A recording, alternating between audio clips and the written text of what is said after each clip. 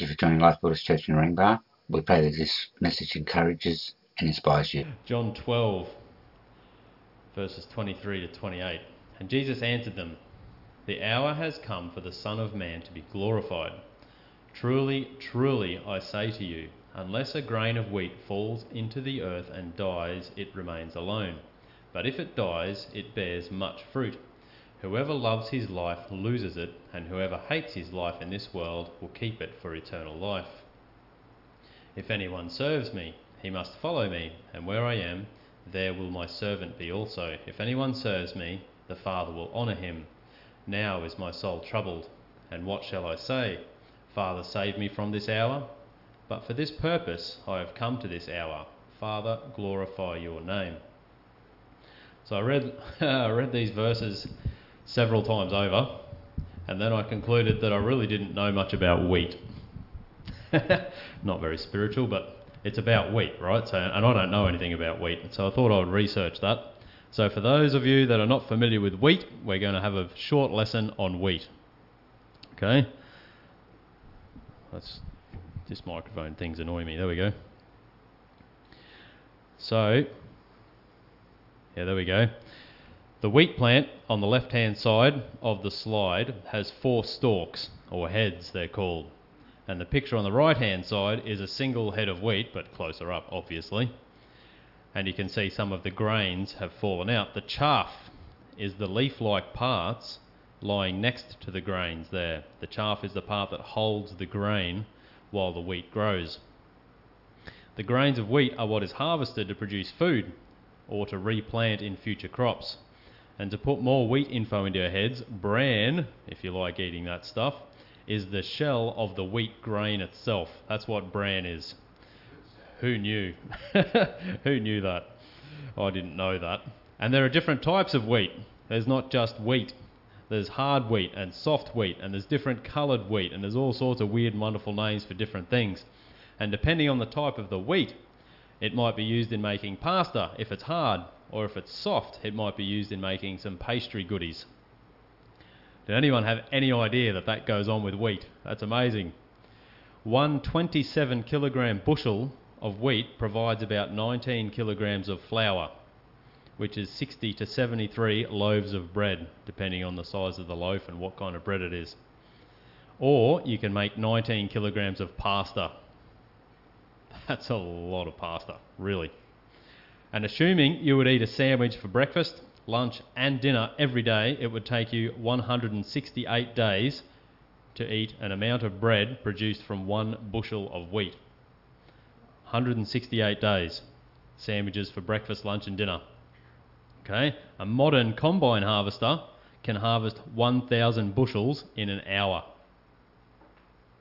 You should read the stats on how much wheat is produced a year in the world. It is ridiculous. It's the most primary food source for most of the world. There's a lot of wheat that gets harvested all year round. A family of 4 could live for about 2 years off the bread produced by 1 acre of wheat. If you like bread. If you don't, you're in trouble. And now we get to the facts that I actually started researching for, hoping to find. On average, 1 head of wheat, like on the slide here, has 22 grains on average. And an average wheat plant has 5 heads, which makes for 110 seeds per plant on average. That's pretty easy maths, right? 22 times 5, that adds up. What's even easier is the maths that if you don't plant the wheat seed, if the single seed is never planted, then no seed equals no plant, which in turn equals no more seeds. There is no growth, there's no yield. And so after a lesson on wheat, that's the end of that little lesson, I'll give you a pop quiz later. We return to the verses from John 12 that we read before. The hour has come for the Son of Man to be glorified. Truly, truly, I say to you, unless a grain of wheat falls into the earth and dies, it remains alone. But if it dies, it bears much fruit. And I'm pretty sure Jesus didn't mean that if 1 grain of wheat dies, then on average 10 more seeds will grow. I don't think he meant that. I don't think it was a trivia lesson for those around, and I'm pretty sure he wasn't aiming his words at the wheat farmers of the day trying to work out their crop yield estimates for their next crop. Most of us have probably never ever considered how much wheat can grow from one grain of wheat. We don't seem to ever consider the yield that comes from that one death, the death of one tiny seed. And I suppose it's a bit of an unknown, isn't it? When Jesus says bears much fruit, what does that mean? What is much? And if I asked you what stands out to you in that verse, if I go back to it, if I asked you what stands out in that verse, what you're drawn to, I think more often than not, people would think about the dying part, the death part, unless the grain falls to the earth and dies. That's what seems to capture us for some reason. And if you've never heard this verse before, it's not only about the wheat. Jesus was referring to himself in this verse. He came to earth, he died, and he rose again, just like a seed of wheat, so that there would be much fruit. The fruit of souls, saved souls, people set free from guilt and shame, people freed from sin and filled with peace and joy, people who have eternal life in him. But the verse is also about us, isn't it? We have to die to ourselves as well, so that we can bear fruit through our obedience to Christ. But we kind of get stuck on this dying side of the fence. And just to be clear, we're not talking about physical death here. Death to yourself means denying yourself. It means saying no to what your earthly body and heart and mind and soul kind of want, what you desire here on this earth. And then you do only what God wants. Let's move along here. How many of us think to ourselves, all I have to do is deny my earthly self and do what God asks of me, and I will bear much fruit for him? We don't tend to see the investment, I don't think. We don't set our sights on the returns. We look only at the cost, the dying part. We see the bits we don't like, and they seem to far outweigh what we perceive are the returns. Like any investment, we kind of weigh it up a bit, don't we? The risk versus the return. Although in this, there are no spreadsheets adding up clear black and white numbers with a bottom line telling you that if you deny yourself just once and die to yourself, then definitely 110 people will come to Christ through your self-denial. There's no spreadsheet giving us those guaranteed returns, guaranteed numbers. And if you could have that calculated for you, and you knew that 110 people would come to Christ if you could deny yourself and do what God wanted you to do, would you do that? And already, some of us are probably thinking, it probably depends on the cost.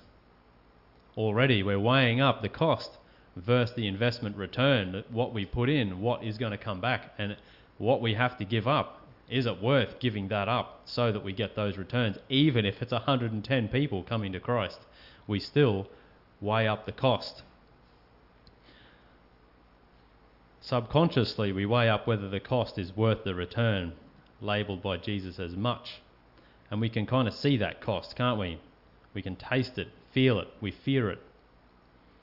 We all know about the cost of the things that we have to give up for Jesus, or so we think anyway. But the returns are not so clear, are they? They're a bit unknown, and they rely on God working through us. And the investment is often a long-term game, and you'll have to put in and put in and put in over and over again before anything comes back to you. Sounds a bit selfish, doesn't it? We think it's got to come back to us. Let's read from John 12, just making sure that that's there. Whoever loves his life loses it, and whoever hates his life in this world will keep it for eternal life. And from Luke 14, if anyone comes to me and does not hate his own father and mother and wife and children and brothers and sisters, yes, and even his own life, he cannot be my disciple. It's about loving God, isn't it? and being obedient, not for our own sake, but for the glory of God and for the sake of all those who don't know Jesus yet. Jesus used the words, hates his life in this world, for a reason. Hates, meaning to detest, to love less or esteem less. And Luke 14 says the same thing. There's a real theme of nothing being as important as being obedient to Jesus, loving God first, and over and above all our affections and delights here on this earth, seeking God with all that we are first. And in Psalm 73, Asaph says, "Whom have I in heaven but you? And earth has nothing that I desire besides you." And what about Jesus' parable about the man who found a treasure in a field? He sold everything that he had to buy that field so that he could have that treasure. And if you continue reading Luke 14, verses 25 to 33 are about the cost of discipleship. Verse 33 says, "So therefore, any one of you who does not renounce all that he has cannot be my disciple." So at this point, it's getting a little bit rough, isn't it? Hating our lives, dying to self, renouncing all we have. They're really strong words. And they're absolutes. There's no payment plan, there's no credit, there's no afterpay. Jesus makes statement after statement, and he's quite crystal clear about what has to happen, what is required. And there's no real way to debate something that's absolute. You can't say, excuse me, sorry Jesus, just when you said renounce 50% of all that I have, does that mean do I have to give my donkey or can I give my pigeon? There's none of that. Jesus said all. We don't get to choose. We keep this or that, or what we like we'll keep and what we don't like we'll give away. You know, like those things you give other people when your things are worn out and you think someone else might need it and you buy a new one for yourself. There's none of that. It's giving away all of it, isn't it? You have to give away the donkey and the pigeon. And if you don't renounce all in your life, then you cannot be his disciple. That's what Jesus says. You cannot. And Jesus spoke with a real clarity, didn't he? He wasn't just messing about. I think part of the reason he spoke like that was because there were large crowds. Large crowds milling about him all the time, everywhere he went. And people follow things that are exciting, don't they? They come back again and again for that. If you think my preaching is boring, you won't come back again. That's the theme.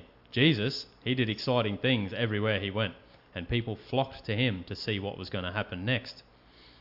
There were healings and people being freed from demons. There was food that somehow fed everyone, no matter how many people were there. And Jesus stood up to the religious leaders of the day and often left that conversation with them having egg on their face. I think a lot of people in that day and age would have really enjoyed seeing that happen to a few of the religious leaders. Were all those people that crowded around Jesus, were they all his disciples? Did they even want to be a disciple? Or did they come for the bread, free food? Jesus wasn't trying to lure or entice or trick people into following him or being disciples. And if that's what he was doing, he really had a bad marketing guy behind the scenes. Not a good job in that sense. People came to him because he had truth and he had authority when he spoke it. He healed and he saved, and his words were marvelous. Everyone wanted to see who he was and what he would do next. But Jesus didn't try to keep them there with smooth talking. He spoke straight down the line and made it crystal clear to everyone what was required to follow him. In John chapter 6, Jesus goes one step further. We read about Jesus speaking in the synagogue at Capernaum. And in verses 66 and 68, Jesus said, it goes on from what Jesus was saying. After this, many of his disciples turned back and no longer walked with him. So Jesus said to the 12, "Do you want to go away as well?" Simon Peter answered him, "Lord, to whom shall we go? You have the words of eternal life." Why is my question. Why did the people turn back and go away? Why do people leave a church?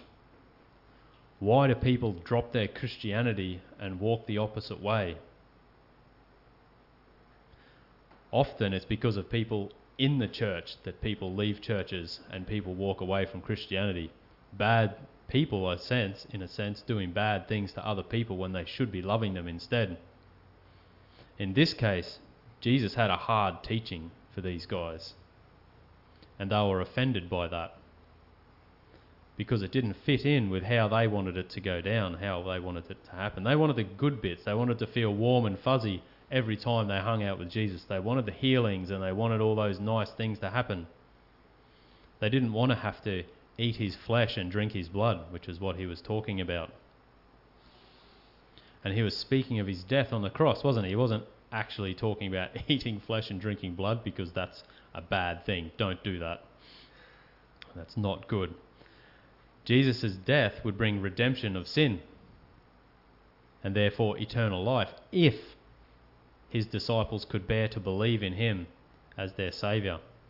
He even said in verse 64, which we didn't read out, that there were some in that crowd who did not believe.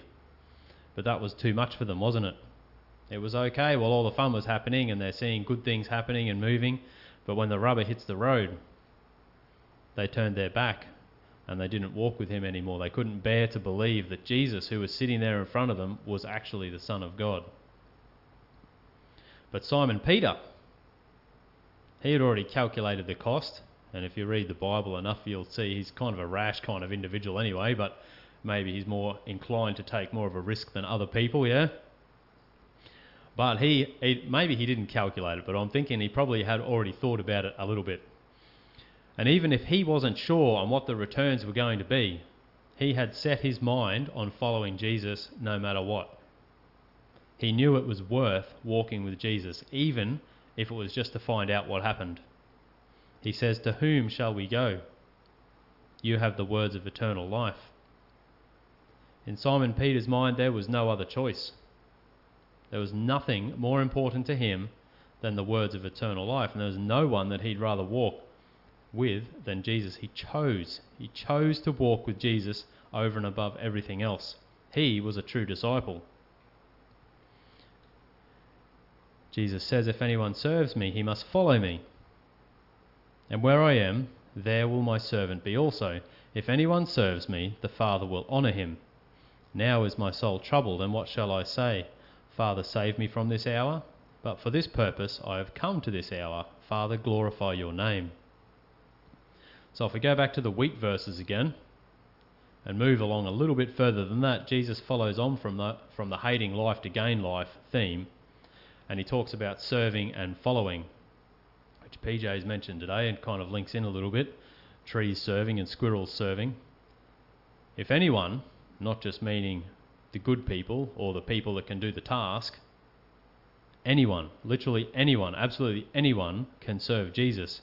But what does it mean to serve Jesus? Matthew 25. "Then the king will say to those on his right, 'Come, you who are blessed by my Father, inherit the kingdom prepared for you from the foundation of the world. For I was hungry, and you gave me food. I was thirsty, and you gave me drink.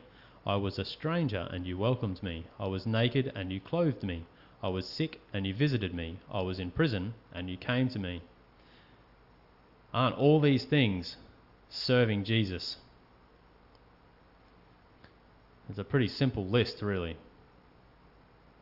In the next verse, verse 37, the righteous reply to the king, and they have no idea that they have even served the king. They have no idea that they gave him a drink, no idea that they gave him food. How did they serve Jesus without knowing that they served Jesus? I think they did these things for Jesus out of love and compassion for the people around them. They considered the people that were least in society, and they helped them, they served them, they blessed them. And in doing those things, they unwittingly did them for Jesus at the same time. They served Jesus because out of love they did good deeds, practical good deeds that changed people's lives. And it stands to reason that if we serve Jesus, we must follow him. Otherwise, if we're not in the same spot, we can't give him a drink of water, simply because he's not there to drink it. And where he is, there his servant will be also, which makes sense because if we follow him, then we're going to be where he is in the end. He'll get there first, and then we'll arrive because he'll already be there because we followed him. That's what following is, isn't it? How else would we know how to get there? But the obvious question is, where is Jesus? Isn't he everywhere? Well, yes, he is because he's God. But when we think about serving him and we start looking at what God might want us to do, we start asking, well, where is he?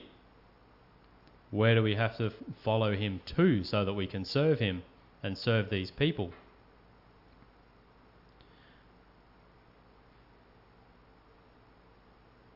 Lost where I was up to there. And when we think about serving him by showing love and compassion to the people that are downtrodden, the people that are poor, the people that are broken or needy, the people that just need an encouraging word, people that are in prison, or when we welcome strangers into our home or to church and make them feel loved and welcome, Jesus is already in those places. And he's waiting there, waiting for us to follow and be in that place and serve him in those places. It's not really difficult to figure it out. And it's difficult only in the sense that we have to follow Jesus into places where good works are done without any hint of return for us and our effort. Gifts to people that cannot repay us. Jesus is already in those places, and we don't have to find him. What we have to do is find how to deny ourselves so that we can get to those places and serve those people and serve Jesus without expecting anything in return. It's interesting that the verses in Matthew, in those verses about the king saying to those on his right, to the ones on his left, the unrighteous, those people also say exactly the same thing as the righteous. They didn't know that he was thirsty. They didn't know that he needed a drink. But those people were classed as unrighteous because they didn't do the deeds that Jesus asked them to do. They didn't go and love people unconditionally. They didn't have the compassion for the outcasts and the criminals and the broken people of the world.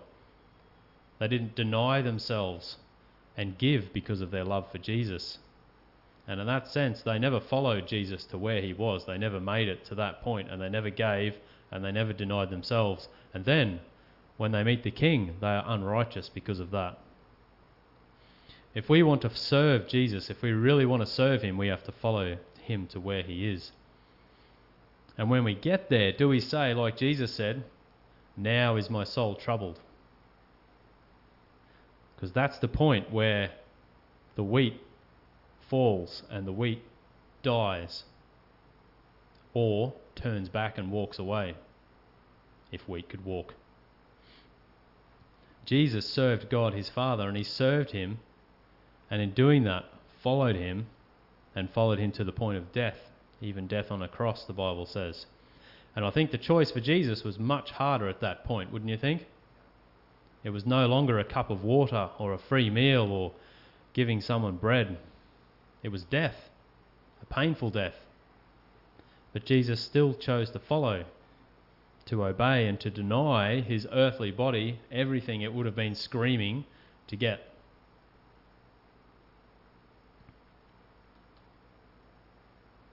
Yep, still in the same spot. Good. So that's that verse there. "Now is my soul troubled, and what shall I say? Father, save me from this hour. But for this purpose I have come to this hour. Father, glorify your name." And when you get to that crunch point, that point of thinking, I don't know if I want to go that far, that's kind of asking a bit much. What do you say? Do you say that your soul is troubled? Do you feel like there's something that you don't really want to give or let go of, and that something's about to happen that you're not really comfortable with? And do you turn back? What could Jesus actually say about that hour? Could he ask his Father to save him from the very thing that his Father sent him to do? What if Jesus said, "I quit, What if he had settled down and spent his time ministering to people that didn't want to kill him, making sure that he played it safe and didn't rock the boat with the Jews? Definitely no healing on the Sabbath, always making sure that the outside was polished clean so that everyone liked him. Maybe he would have won more people over if he walked that way. It would have been a much easier life on earth for Jesus, wouldn't it? If he'd done that. If he turned his back and didn't walk with his Father anymore. All because it was too hard. And then after that, if we keep with the theme of the wheat dying and bearing much fruit, what kind of disciples would Jesus have taught if he had made those choices instead of being obedient to God? What would the church look like if Jesus, the Son of God, just made himself appealing to people instead of doing what he was supposed to do?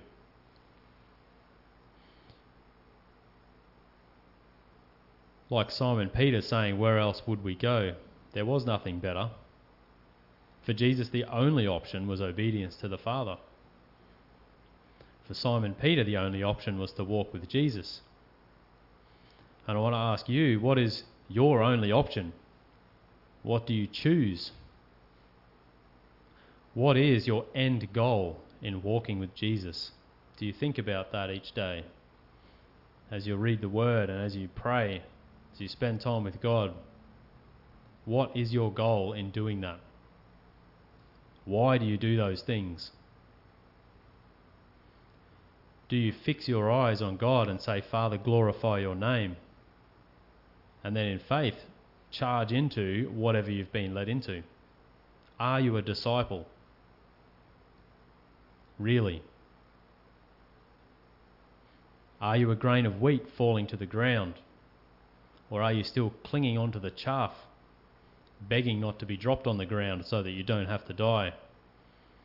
You know what happens to the chaff, don't you? You really don't want to hang on to that stuff. That's not a good end. This is the pointy end of the message. All this is words, words, words. But here at the end, we get to choose something, don't we? We get to take something on board or push it aside and ignore it. And it's kind of time now to determine what God has been saying to you through these words. What has the Holy Spirit been urging in your heart? It's time to ask God to search us and show us what we need to do. God's word says very clearly that we can bear much fruit, that we will bear much fruit.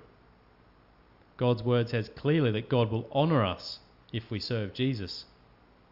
God's word clearly says that the King will invite us into eternal life if we've served Jesus by selflessly serving others. Can you only see the cost? Do you fear the cost? Stop seeing only the cost. That's the word for today. Stop looking at what it costs. Look to the end goal.